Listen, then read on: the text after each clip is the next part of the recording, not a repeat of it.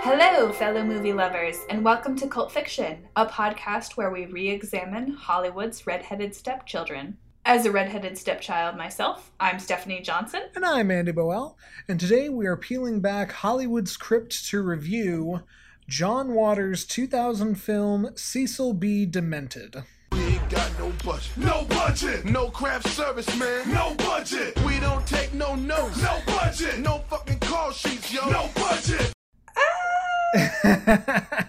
So, I feel like right off the bat, it is important. Last episode, Pretty in Pink, we touched briefly on John Hughes and his contributions to 80s culture and cinema, and we said that he was the most influential person we had come across for the show so far. Yeah. I would like to posit to you, Stephanie, John Waters is the most friggin' cult director we have seen so far, and maybe will see on this list.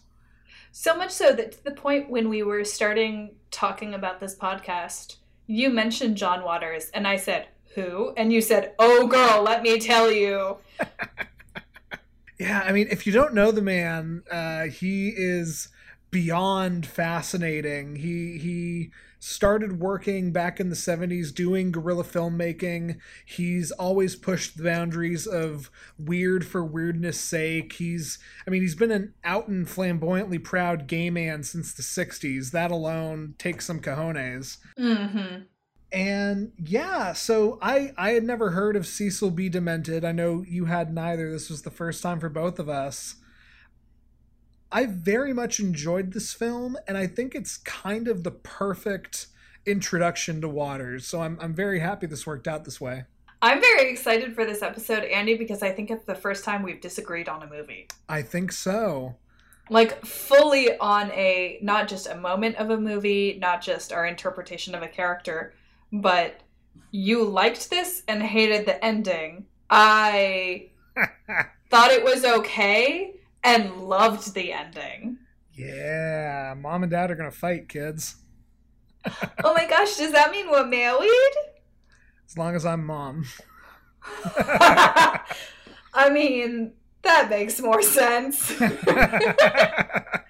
So, what is this movie about, Andy? Yeah, for those of you who skipped the movie, didn't want to download Tubi TV and check it out, Cecil B. Demented is a very unhinged and somewhat bizarre story of Honey Whitlock, an A-list Hollywood actress who is kidnapped by the psychotic guerrilla filmmaker Cecil B. Demented and his sycophantic film crew, the Sprocket Holes.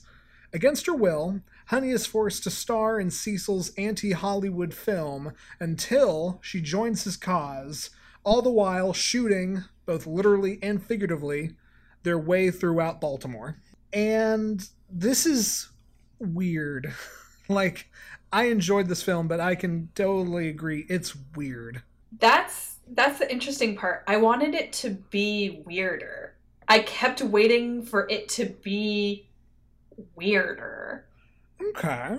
And we can talk about this later, but I think my biggest beef with the movie was that it never fully bought into its own shtick. It felt kind of halfway committed, and I read the Wikipedia page, which is not, scholarly writing at all, but I read the Wikipedia page, and there was one review that said, it's not at all shocking to today's culture, and I wondered if I had watched it in 2000, would I think, oh, this is so bizarre, but maybe it's just because we've had 19 more years of pop culture than this movie has that I'm comparing it to weirder stuff. That's an interesting point, and I would say so, because it's like a snowball rolling down a hill. Like, not only has it been 19 years, but it's been 19 years of envelope pushing more and more and more and more and more. Yeah, that's true. And that's a perfect segue into our segment. How did this not age well? Social justice, 1, 2, 3. I wanna be PC. It's just the way to be for me and you. And there's a couple ways this didn't age well. There's very baby Maggie Gyllenhaal is in this movie, and she plays one of the Sprockets. and the Sprockets are the crew that Cecil B. Demented is making this movie with. And they all kind of have their one thing, which was another thing that kind of bothered me, was that the Sprockets never evolved beyond their one thing. And Maggie Gyllenhaal's character's one thing is that she's a Satanist. But the problem, and I have no problem with that, my problem with her Satanism is that it's very shticky and it's diminutive of the actual religion belief of Satanism. And it feels just very reductive. Like she at one point shrugs and goes, "It's a Satan thing." Right. And it just didn't feel like, oh, this is actually committed to presenting the idea of Satanism well. Right. And I picked up on that as well. And it was very strange for me. You know, this is a guy who has never been afraid to be out there. John Waters, I mean, and he's never been afraid to be like realistically inclusive, like more so than the time period he's in. And yeah, Maggie Gyllenhaal's character was a complete like Family Guy caricature of what a Satanist is. And it rang false to me. And yeah, like I've got nothing against Satanists. It's not my cup of tea, but it was very weird to have that be a thing, especially when it didn't need to be. Like at no point does Maggie Gyllenhaal being a Satanist serve the plot at all. No, it's not like she needs to make a sacrifice at some point to solve anything in the film. It's never like a plot point. It's just kind of a gimmick in the way that all of the rest of the Sprockets have a gimmick. And that's what didn't land with me. They felt tropey. Sure, I would agree. I accepted it from most of the others, mainly because if nothing else, their gimmicks kind of made more sense to me. Especially Michael Shannon. I'm sorry. Mike Shannon. Mike Shannon. Which is basically like your younger cousin saying he wants to go by a cool nickname. Whatever, Kyle. Right. Yeah, baby Michael Shannon in what had to have been like his 10th film role, because he's not even going by Michael Shannon yet. You know, his thing was that he was an openly gay man. And yeah, some of it was played for comedy, but, and again, especially think back to 2000 when like we're just kind of finishing the AIDS crisis and, you know, Queer Eye is a couple years from coming on TV. It was definitely a bigger, louder thing to be like an openly homosexual character back then. For him to just kind of be like, yeah, I'm gay. I'm in love with this other dude. I'm going to absolutely just kind of not even flaunt it in a femme cartoony way, but it's just, I'm gay. Yeah, that was what I appreciated about his role. It wasn't, I'm gay and I like fine cheeses and fancy Hermes scarves. It's just, I'm gay and this is what I do, which I vastly appreciated. Right. I agree completely with what you were saying about the Sprockets. For the most part, they were very one note. You've got the druggie, you've got the very damaged porn star, you've got the chick who has the camera, you've got the sound person, but oh my God, what a bunch of cameo actors to have. I was like freaking out at this. Yeah, there's some names there. Yeah, you've got Adam Grenier from Entourage, Jack Noseworthy from just Event Horizon, and like I saw his name and I freaked out. Lawrence Gilliard Jr. from The Wire and The Walking Dead, Maggie Gyllenhaal, and again, Mike Shannon. Who later would go on to be in The Shape of Water, which is, I think, the 19 years later weirdness factor against which I am holding this movie. So I'm like, It's not weird. No one's having sex with a weird lizard fish man. We're fine. And that won Best Picture. Oh my gosh, it's so pretty. Sorry, I could gush, but I won't. I will continue with saying, speaking of the damaged porn star, the other thing that did not age well in here was Cherish's story of assault. Felt completely mishandled. It was mishandled by her crewmates as she was talking about it. It felt mishandled in the actual writing of the script. And it was the worst example, I think, of gimmicky plot writing.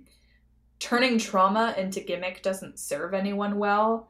And with it, it badly leads to the concept that, of course, you were in porn because you were molested as a child, which hurts sex workers. It hurts everyone, I would say.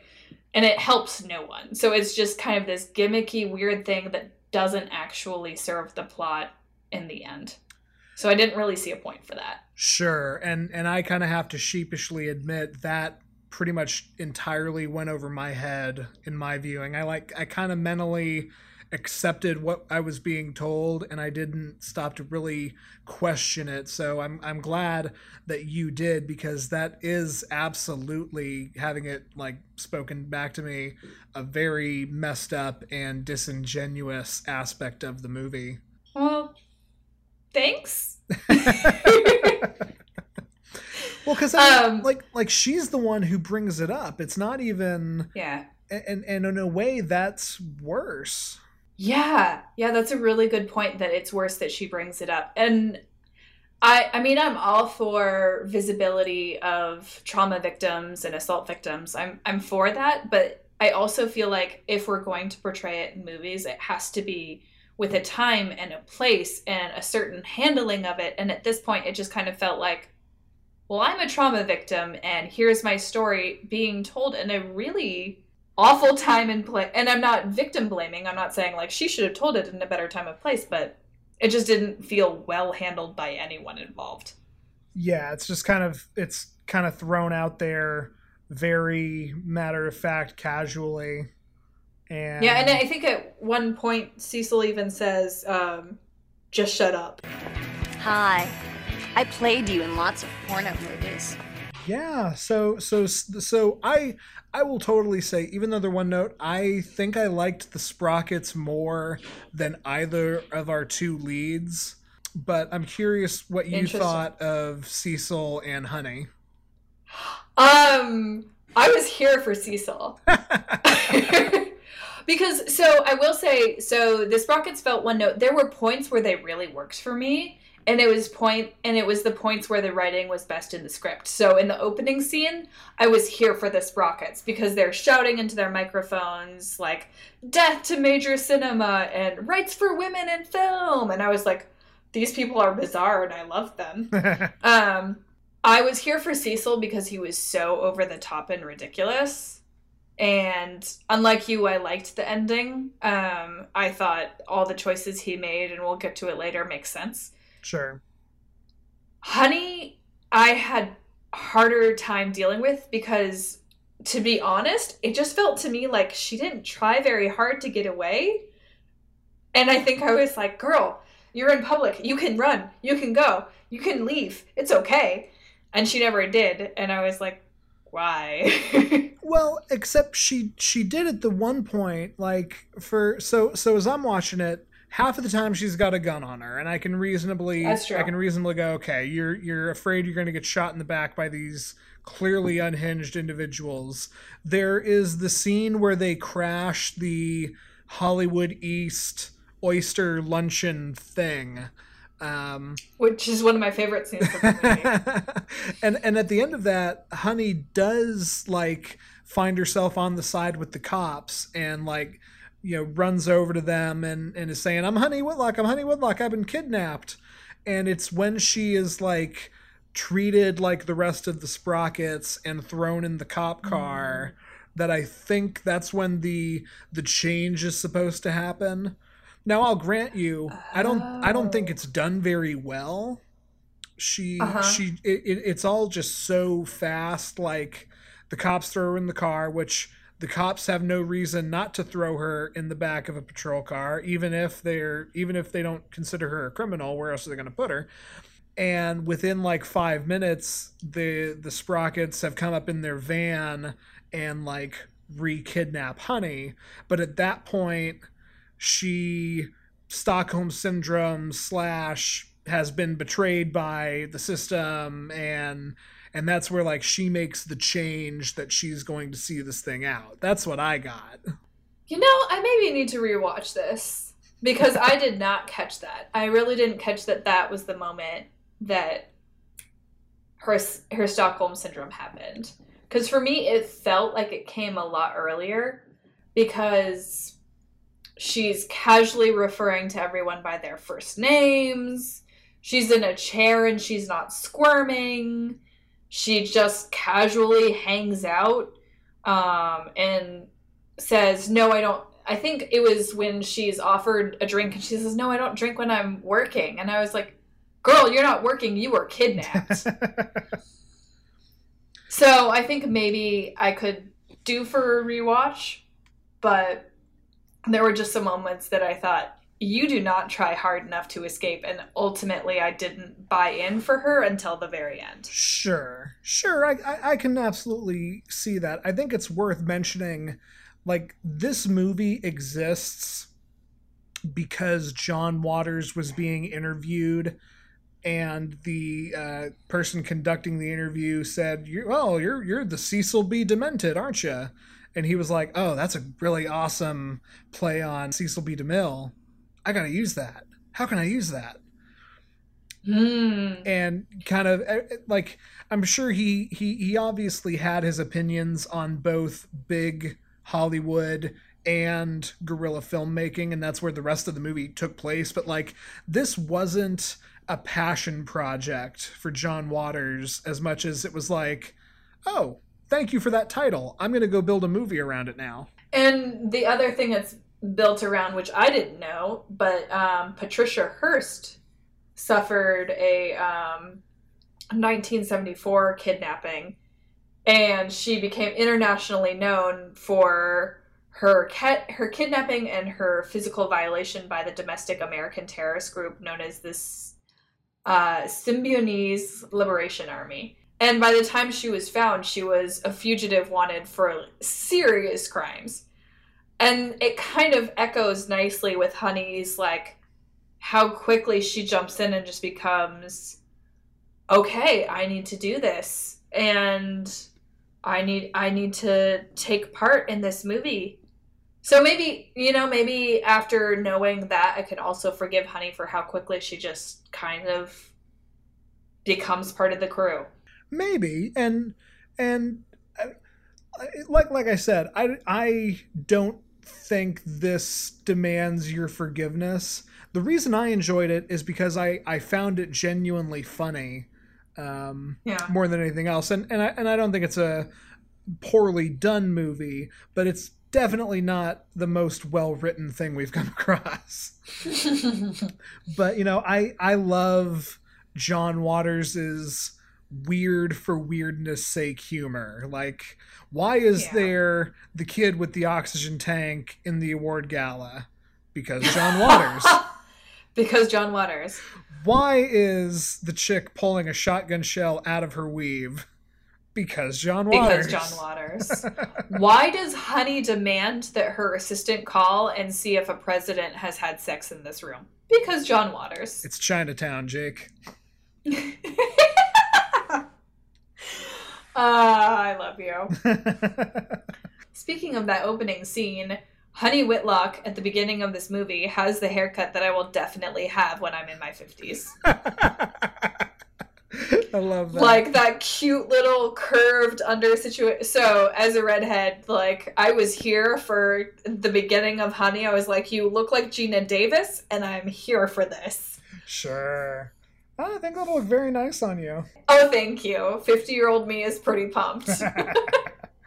Speaking of Gina Davis, we were trying to figure out who Honey was supposed to be a representation of, and that was your guess, right? Yeah, it was Gina Davis, because I was like, she's been in movies, but I never feel like Gina Davis had her, like, moment that she could have had. Yeah, I could see that. I was trying to think Holly Hunter, but like this was a little before I was really paying attention to Hollywood actresses, so I'm not sure. Yeah. True confession, I'm looking up Holly Hunter right now. Oh, yeah. I see what you mean. Yeah, for anyone also unfamiliar, I think she's most famous now for being Mrs. Incredible. She's Elastigirl. That's right, Elastigirl. Yes. Which later, Andy, I want to have a discussion with you about Incredibles 2 and how good of a movie it is, but we'll save that for off mic. Perfect. So, this made me feel very Rocky Horror-esque. Am I alone in that? So, I love that take. I didn't pick that up at all, but you told me that after watching the movie, and I think it absolutely works. It's weird. It's overtly sexual. So one of the things, if you skip the movie, one of the things that Cecil B. Demented and the crew of the Sprockets do is that they abstain from sex until they have finished their film. And then in the ending scene of the film, they have a giant, multiple people having sex in public. I wouldn't say it's an orgy because it's not people having sex with each other. It's couples. I was going to bring up that exact point. But there's multiple people having sex in public at the end because they've all decided they're finished with their movie and this is what they get to do at the end. So there's this pent-up sexual energy throughout the whole movie. At one point, Cecil licks a very full camera. There is one point where Honey has to change and they throw a costume at her and they're like, change. And she looks around and kind of insinuates, oh, she's going to change in front of all these people. And there's very odd moaning in the background. There's a moment where they walk into a porno movie film theater. So it's very sexual in a similar Rocky Horror way that this is what builds the tension. Absolutely. And yeah, you say that and it makes total sense in hindsight. It's just a couple of, music numbers away. And the endings are remarkably similar too. And maybe this is where we get into the ending because I'm about to spoil it, but and also Rocky Horror spoilers, I guess. I guess if you haven't seen Rocky Horror, why are you listening pause to our show? The show and go watch it. If you want to be a cult aficionado, go watch Rocky Horror and then come back. If you want to be a happier person, go watch Rocky Horror. Anyway. Both movies end with the majority of the main cast, our heroes, going down in a hail of bullets / laser beam fire. So, yeah, it took you saying it for me to really pick up on it, but I think that was an absolute, not even is it a hot take if it's accurate? I don't know. Good take. Thank you. I'm Cecil B. Demented, and this is a fucking kidnapping. But I think, there's the ending where the main character that we've been quasi-rooting for throughout the movie dies. And the main female character that you've been rooting for throughout most of the movie gets to walk away, but at what cost? And there's been a whole lot of weird stuff in between. Yeah, and okay, so to dial back a moment, the Sprockets, what they are doing is they are going around quote-unquote guerrilla filmmaking, and that's half right. What they do is guerrilla filmmaking, live on location, no acting. I don't know if the one-take thing is an actual tenet of guerrilla filmmaking or not, but, no retakes. It's all live. It's all happening. Learn your lines and go. And they literally drive around Baltimore armed to the teeth, breaking into movie theaters and film-related things, shooting up the place, spouting a bunch of anti-Big Hollywood rhetoric, and getting it all on camera. And from about halfway in the movie, they start getting picked off. And something that just bothered me about the movie before getting into the ending is how almost none of the Sprockets are mourned. as they go down. Yeah, the first guy is again in the oyster luncheon scene. It's Jack Noseworthy's character, the straight hairdresser who is making out with Michael Shannon because he's so sexually frustrated. Like, he gets 2 in the chest, and Mike Shannon's character like screams no, but nobody else bats an eyelash. Throughout the movie, right, the only member of the Sprockets who's like mourned at all is the character of Dinah, who I just want to touch on real quick. I couldn't find anything. I'm like going on a tangent within a tangent, I know, but like I couldn't find anything to corroborate this, but because it's John Waters, I'm pretty sure that was an actual trans person playing the character. And I think that's good. That's wonderful. Yeah. Here's to making your trans characters actually trans. Exactly. Back in 2000. Which is huge. And I will say, so one of the things I loved about the Sprockets is that half of them are female, and not all of the female Sprockets are overtly sexualized. Like, right, Cherish is overtly sexualized, and that's her character, and that's a whole other thing. But like, you have a lesbian Sprocket who's not like, oh, she's a lesbian, let's overly sexualize her. She's just a lesbian, and that's it. Yeah, something you can definitely count on Waters to do at any point in his career is proper sexual representations, I feel like. Yeah. But for sure. So you've got Sprockets going down left and right, and like the only ones that were mourned at all was Dinah, and I don't even think Cherish was mourned as much as the character who was the cinematographer, whose name I don't remember, and I don't think it's gonna be that bad of a thing that I don't remember. But like, no, case in point, I forgot the Cherish died. There you go. Okay, so this gets us into the ending. The ending, they finish the movie, they're in the drive-thru, they're having their big sex party, and Cherish is on top of Cecil, riding him. Yes, she is. And gets a headshot. I forgot that. I'm sorry to remind you. Other point for people who wanted to skip the movie but want to know everything about it. When Cherish is shot in the head and when she falls off of Cecil, there's a horrible popping noise that's made. Yeah, there's... to imply her vagina popped when she came off of Cecil. Right. I was going to call it a squelch, but a pop also works. Oh. But so that's my point. Like she takes one in the head, and all Cecil does is kind of push her off him. Somebody else gets shot, and Cecil like cries out for them, and then Honey is about to be shot. Honey is about to be taken down, and Cecil decides he is going to self-immolate and gets in a wheelchair, pours gasoline on himself, and has Lawrence Gilliard Jr. light him on fire so he can rush at the cop and take the cop out and die. And at this point in the film is where our opinions really diverge. I thought this was so out of left field and so out of character. It really took me out. That's so funny, because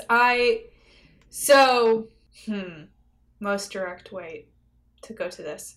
So one of the things that I appreciate about Cecil is that he's the perfect cult leader. Sure. And as the perfect cult leader, one of the things that he says time and time again is that we're a family, we're a family, we're a family. And we are kind of three musketeers-y, all for one for all, but also I'm your director, and what I say goes.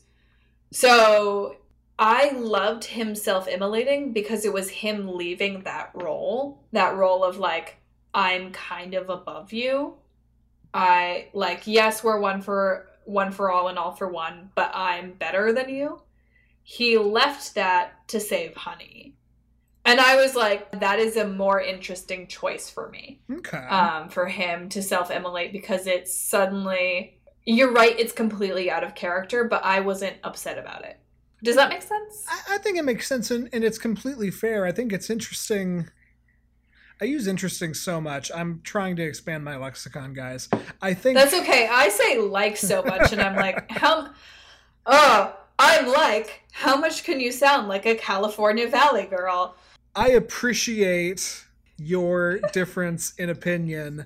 My biggest problem was for the entire movie, Cecil's chief motivation is this auteur high art form, this in his eyes at least true perfect movie. And at the end of Cecil Be Demented, there's no way that movie's getting made, because Cecil killed himself, and yeah, like, somebody got the movie footage and like got in a car and escaped, but I don't trust any of the sprockets to like get that thing developed.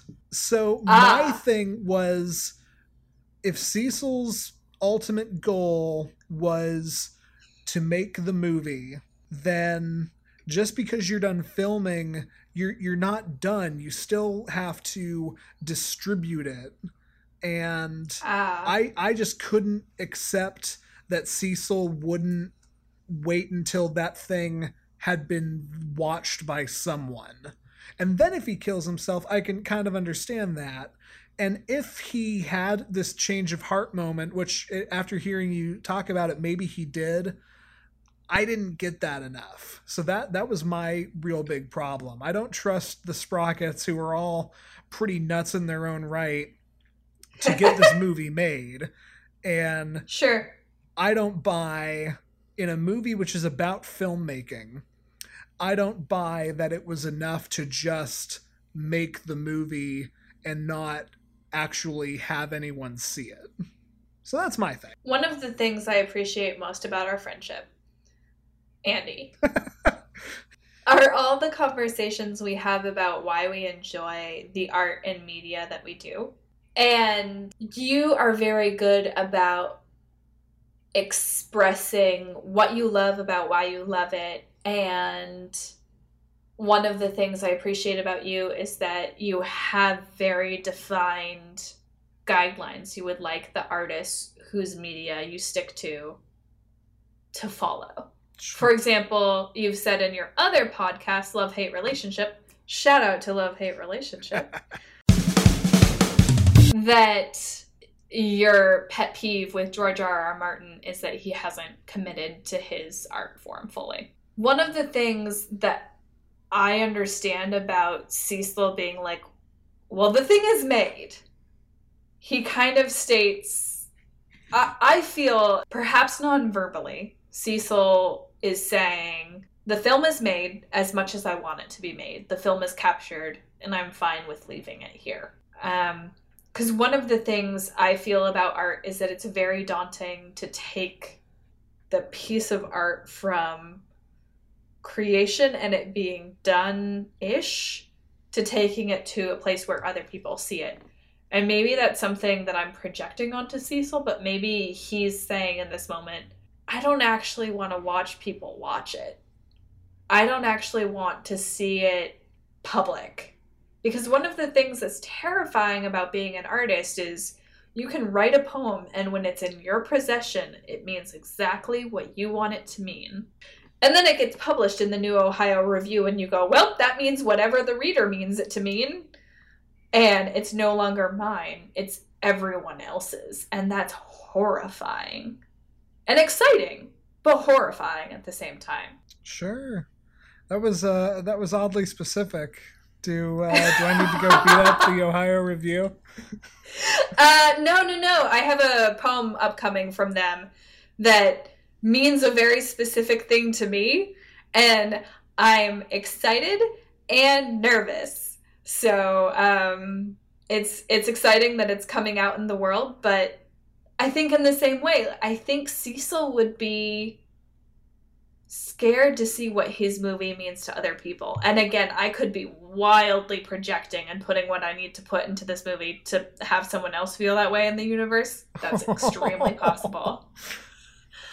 No, it's not a sad thing. It's just an artist thing. Well, sure. But that's kind of why I was here for his ending, because I thought maybe he isn't ready to have the world see it. I am very glad we came to this disagreement, because I think that is a very good challenge to my take and what I walked away with. And I'm dead serious. I like that you took away something so opposite, because I don't know. I like discussion, and I think you've made some really very good points that I did not stop to consider, because maybe I was projecting my own way, where like the thing I like about creativity and any creative medium is the affectation. We've talked about this before. That's my favorite thing about it, is knowing that I made you feel that way, whatever I made you feel with my piece of art. And yeah, so maybe I was projecting onto Cecil of like, how could you not stop to see what happens with this thing? Yeah. Well, and I mean, I've heard your George R. R. Martin rant, so I know that something that bothers you is when artists don't fully commit to their art. And I'm there with you. Once you put it out into the world, you have to be committed to it being out in the world. Yeah. And so one of the things I appreciate about Cecil is he's like, well, I'm not ready for it to be out, so maybe I'll never be ready. Sure. And we got to come back to it. Why does Cecil self-immolate in a wheelchair and turn himself into projectile? Who knows? Because it's John Waters. I'm Cecil B. Demented, and you're in my movie. You look in the camera and ruin a take, you're dead. Do you know Quentin Tarantino? I love his movies. No ad-libbing! Well, and to save Honey. He saves Honey. No, absolutely. Which is nice. I guess that's my other thing, that like we're like he could have done that without lighting himself on fire. Oh my god. Oh my goodness. Wow. Yeah, he probably could have. Yeah, that's fair. Yeah, that was my initial thought, was like, you're going a little excessive here, bud. There's no way. And getting into the meta, he could have just been written to not get shot. But he was written to light himself on fire. But can you see Cecil doing anything that's not over the top? That's a very good point. It is so in his character to be the person who, I need to save my crew member. How do I do so? I will light myself aflame. Yeah, and like, because he kind of like gives the guy a look and is like, yeah, let's do this. So yeah, he knew what he was doing. That's another really good point. Yeah. And speaking of the end of the movie, I am here for Honey taking her glory walk to the cop car. Yeah, that was a good moment. Looking at everyone who absolutely adores her. I think that was the one moment in her arc where I was just absolutely understanding everything that she was going through, because here's this woman who for her entire career has just wanted to be loved and adored. And she's finally got it. Yeah, it was hard for me to empathize with Honey, but I could see from the word go, from her first scenes when she's being such an awful person to her assistant and everyone else around her, we're meant to watch her go from being a bad person, or at least a mean person, to go upwards and to have a rising arc like that. And I did appreciate that moment, just like you did. I think it's similar. I think my major problems with this movie is similar to Showgirls, where it's not the acting, it's not the costumes, it's not the sets, because their glittery, weird grunge palace is fantastic. But there is something between the way the script is written and the way the acting direction is given that throws me about Honey that I can't square until that last scene when she's walking to the cop car and waving to her adoring fans. And that's fair.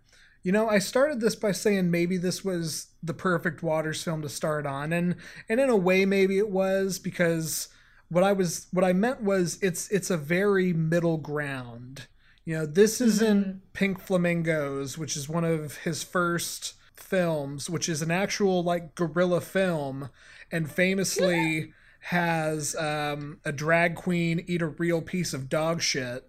Ew. And it's also not Hairspray, which is so safe. It's so safe. When Hairspray got a PG rating, John Waters was quoted being like, "Frankly, I'm shocked."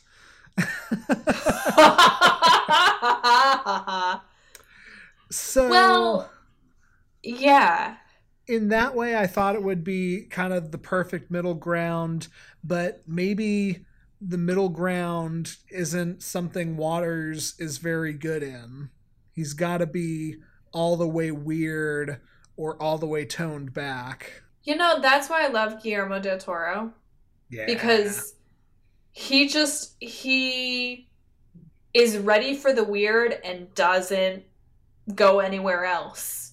Yeah. Yeah, but it's so wonderful. I know.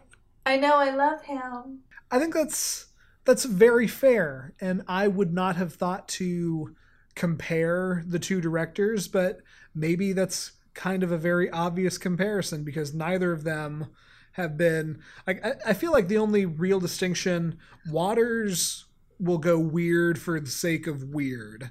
Like, he's definitely the guy like wearing a pink suit and having a picket sign that says "Keep Baltimore Weird" on the street corner. And Guillermo del Toro is very much like weird for the sake of life is a beautiful, horrifying fantasy tale. Here are all the ways that's true. And to be fair, John Waters looks like Steve Buscemi with a face job. Oh my God, you're right.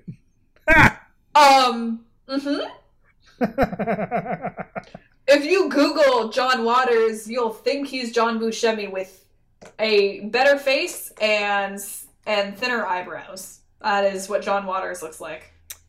Yeah, that's a look. It's a whole thing. Oh, and he has a very thin pencil mustache. Yes, the pencil stash is everything. I'm ashamed of my heterosexuality. Oh, it's all right, Rodney. That's why some days I gotta hurt people. So, Andy, do you have any stray observations about this movie you want to talk about? Yeah, we've talked about how this isn't the riskiest Waters movie, but it's important to say after saying that this is a movie in which a porn star gets a gerbil shoved in her butt. Poor Pillet. And like, it's in the porno movie within the movie, and fortunately, like, it's done off screen, but I hope that is the most disturbing thing we will see for a while in this little show of ours. God, I hope so. The only other thing, we don't really go on the IMDb Goofs page, but just a little bit behind the podcast, like, I tend to look at the trivia for everything, and there was so little trivia for this movie that I decided to look at the Goofs, and there is a phenomenal moment of internet pedantry. So there's the scene where Honey is kidnapped from the movie theater by the Sprockets, and they take a left out of the real, whatever it's called, theater in Baltimore. Like all of this was on location and meant to accurately be the city of Baltimore. So they take a left out of the theater, and you see in the next shot they drive past a Wendy's. Okay. Somebody, I don't know who, saw this and got really upset and needed to make sure the internet knows You would only see that Wendy's if you took a right. Oh my gosh. Calm down, Baltimore residents. It's okay. It's gonna be okay. You're gonna get The Wire in like 4 years. It's fine. Oh my goodness, that's hilarious. Random thing that bothered me. Fidget's mother does not seem at all excited to be talking to her son, like 3 weeks after she hasn't talked to him at all. She picks up the phone. Hello. This is a woman who every phone call should be hoping it's her son because her son disappeared 3 weeks ago. And then she hears her son's voice and she's like, Fidget, where are you? I've missed you so much. Her deadpan acting, I'm like, nope. Yeah, that was weird. That's so that actress is Patricia Hearst, and she is one of 2 actresses in this movie who is in every single John Waters movie. So Patricia Hearst was the woman who was kidnapped. Oh, you're right. In real life. Oh, I'm a terrible human. Oh, I'm a terrible person and I'm going to hell. Well, does it make her performance any different now? No, but I'm mean. I shouldn't make fun of someone who got kidnapped. And then my only other stray observation is that Honey at the end of the movie looks like Cruella DeVille. She does. It's really, I think it's the burned bleach blonde hair. It really is. But I was like, between Cruella DeVille and Cecil DeMille and Cecil B. Demented, I was like, is this on purpose somehow? Is this intentional? But I didn't think so. If it is, John Waters. John Waters. John Waters is why. So yeah, I know we're getting towards our kind of lightning round of things we'd like to do. I would like to propose a new segment to you, Stephanie, for the show. Ooh! I thought Fun. This movie was so funny and so Oh my gosh. totally quotable. There are numerous lines that are just amazing, and I thought we could tell each other and our hopefully blossoming listening audience our favorite quotes. Sure. I love that. Do you want to start? Yeah, so mine, there is, I think, the scene where they are driving to the first shooting location, and it's the whole Sprocket crew, and they're all interrogating Honey about her being a big star, and somebody's like, oh, did you sleep with Mel Gibson? And Michael Shannon's character, Pete, like, he picks up on this, and he's the one driving, and he's just like, he keeps looking back, and he's screaming, tell me about Mel Gibson's dick and balls! Perfect. So good, because this is before you know he's gay. I think this is before Mel Gibson was, like, Mel Gibson. Anti-Semitic? Is that what you mean? Yeah, that. Okay. And, misogynistic and just altogether awful. Just a terrible human. Yeah, and just the fact that it's a young Michael Shannon screaming, tell me about Mel Gibson's dick and balls. I am entirely here for this. Oh, that's perfect. My favorite line was when the cast and crew are shooting and someone, I'm not quite actually sure, I think it's Maggie Gyllenhaal, says, I haven't had this much fun since my last livestock mutilation. I had to pause the movie because I was laughing so hard. That's a good one. It just reminded me of Parks and Rec and April's really weird friend Oren, who says just the most bizarre stuff, and something on that just lit up my brain cells. Sure. No, I love it. So speaking of bests, do we want to give out our Oscars? Yeah, let's go for it. Excellent. I would like to award this movie, John Waters' Cecil B. Demented, the Oscar for Best Opening Credits. I am a total junkie for when films use something really bizarre to represent their names. It's one of my favorite things. Like, I recently watched Incredibles 2 on Netflix, and I love how they presented in their closing credits, like, each different the lighting crew is represented by a bright light shining and different things like that. So Cecil B. Demented has some of the best opening credits where everybody's names are on falling apart signs. And I was so here for that because it set the mood so completely. Sure. And that's not something you really see in like live action movies anymore, I don't think. Yeah, that's so true. Yeah, I definitely picked up on that too. It tells you this movie's going to be about filmmaking when everyone's names are coming up in like theater title card sequence. Yeah, it lets you know this is going to be a weird, bizarre movie that's a love letter to film. Yeah. A weird love letter, maybe a love letter where we tell you we're going to chop out your tongue, but a love letter. All the best love letters have tongue mutilation. I don't know. Isn't that in one of the sonnets? I'm worried about you and Mo's relationship. So, kind of like yours, my Oscar also has to do with a part of this that is a love letter. I would like to give Cecil B. Demented the Oscar for Best Rap Song About Filmmaking. Oh, yeah. Yeah. It's the, I think the second time we're in like the abandoned theater warehouse that the Sprockets live in. They're doing their downtime, and a couple of the characters are like singing and working a turntable, and there's this just very specific rap song that is talking about craft services and the minutia of filmmaking, and I got such a big delightful dumb grin on my face as soon as I like heard what was actually being sung here. I love that. Yeah. Andy, do you want to play our favorite game? It's my favorite game. Why wouldn't I?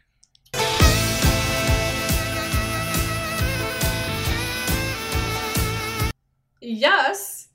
Okay. For those of you who are just tuning into our podcast, every episode we play 6 Degrees of Kevin Bacon with the movie that we are currently viewing.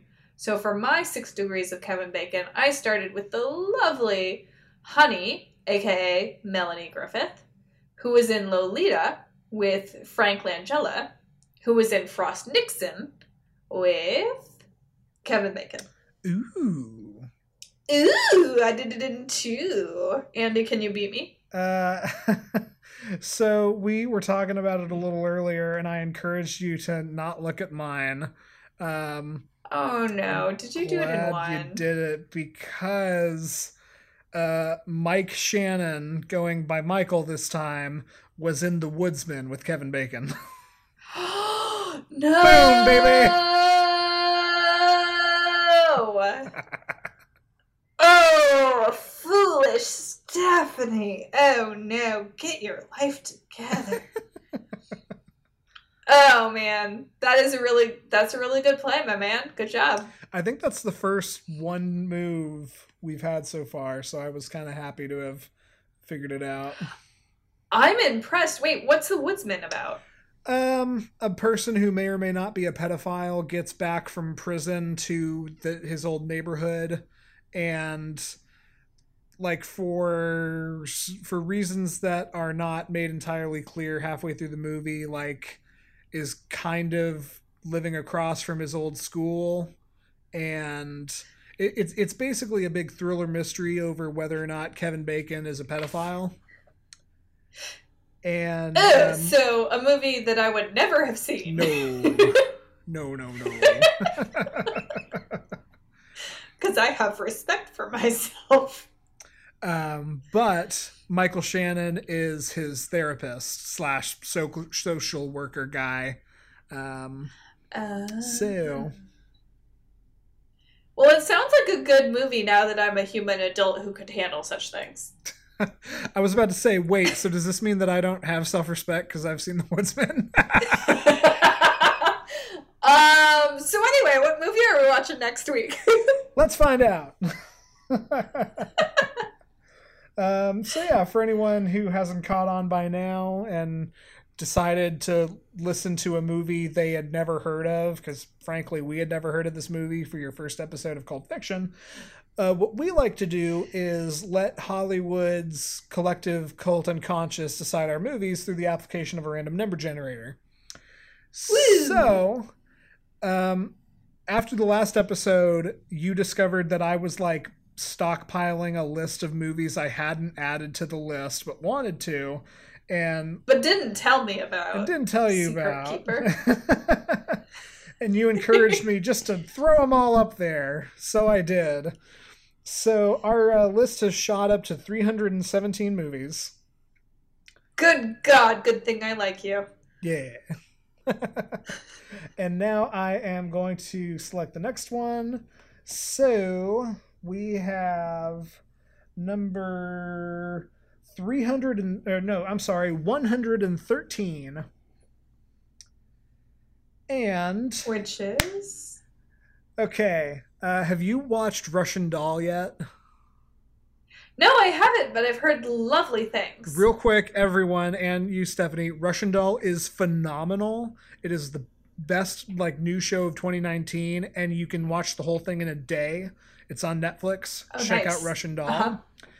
I bring up Russian Doll because the next movie we will be watching stars Natasha Lyonne.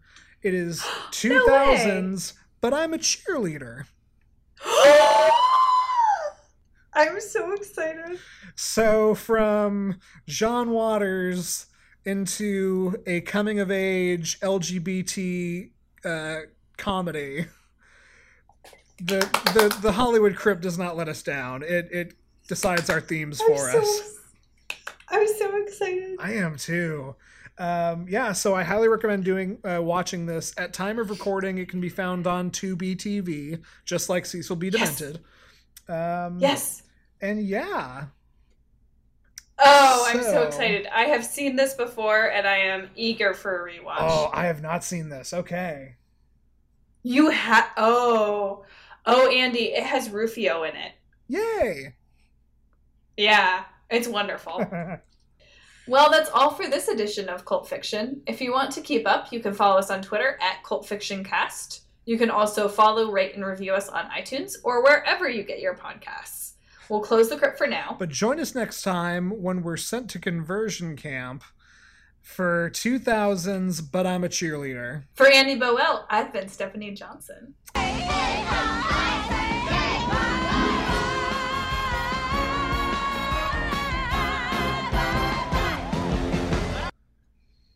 Okay, what can we say? Oh, because I'm a cheerleader. Is it too dark to say where we get sent to conversion camp? Pretty dark. Okay, all right. I'm here for that. Okay, done.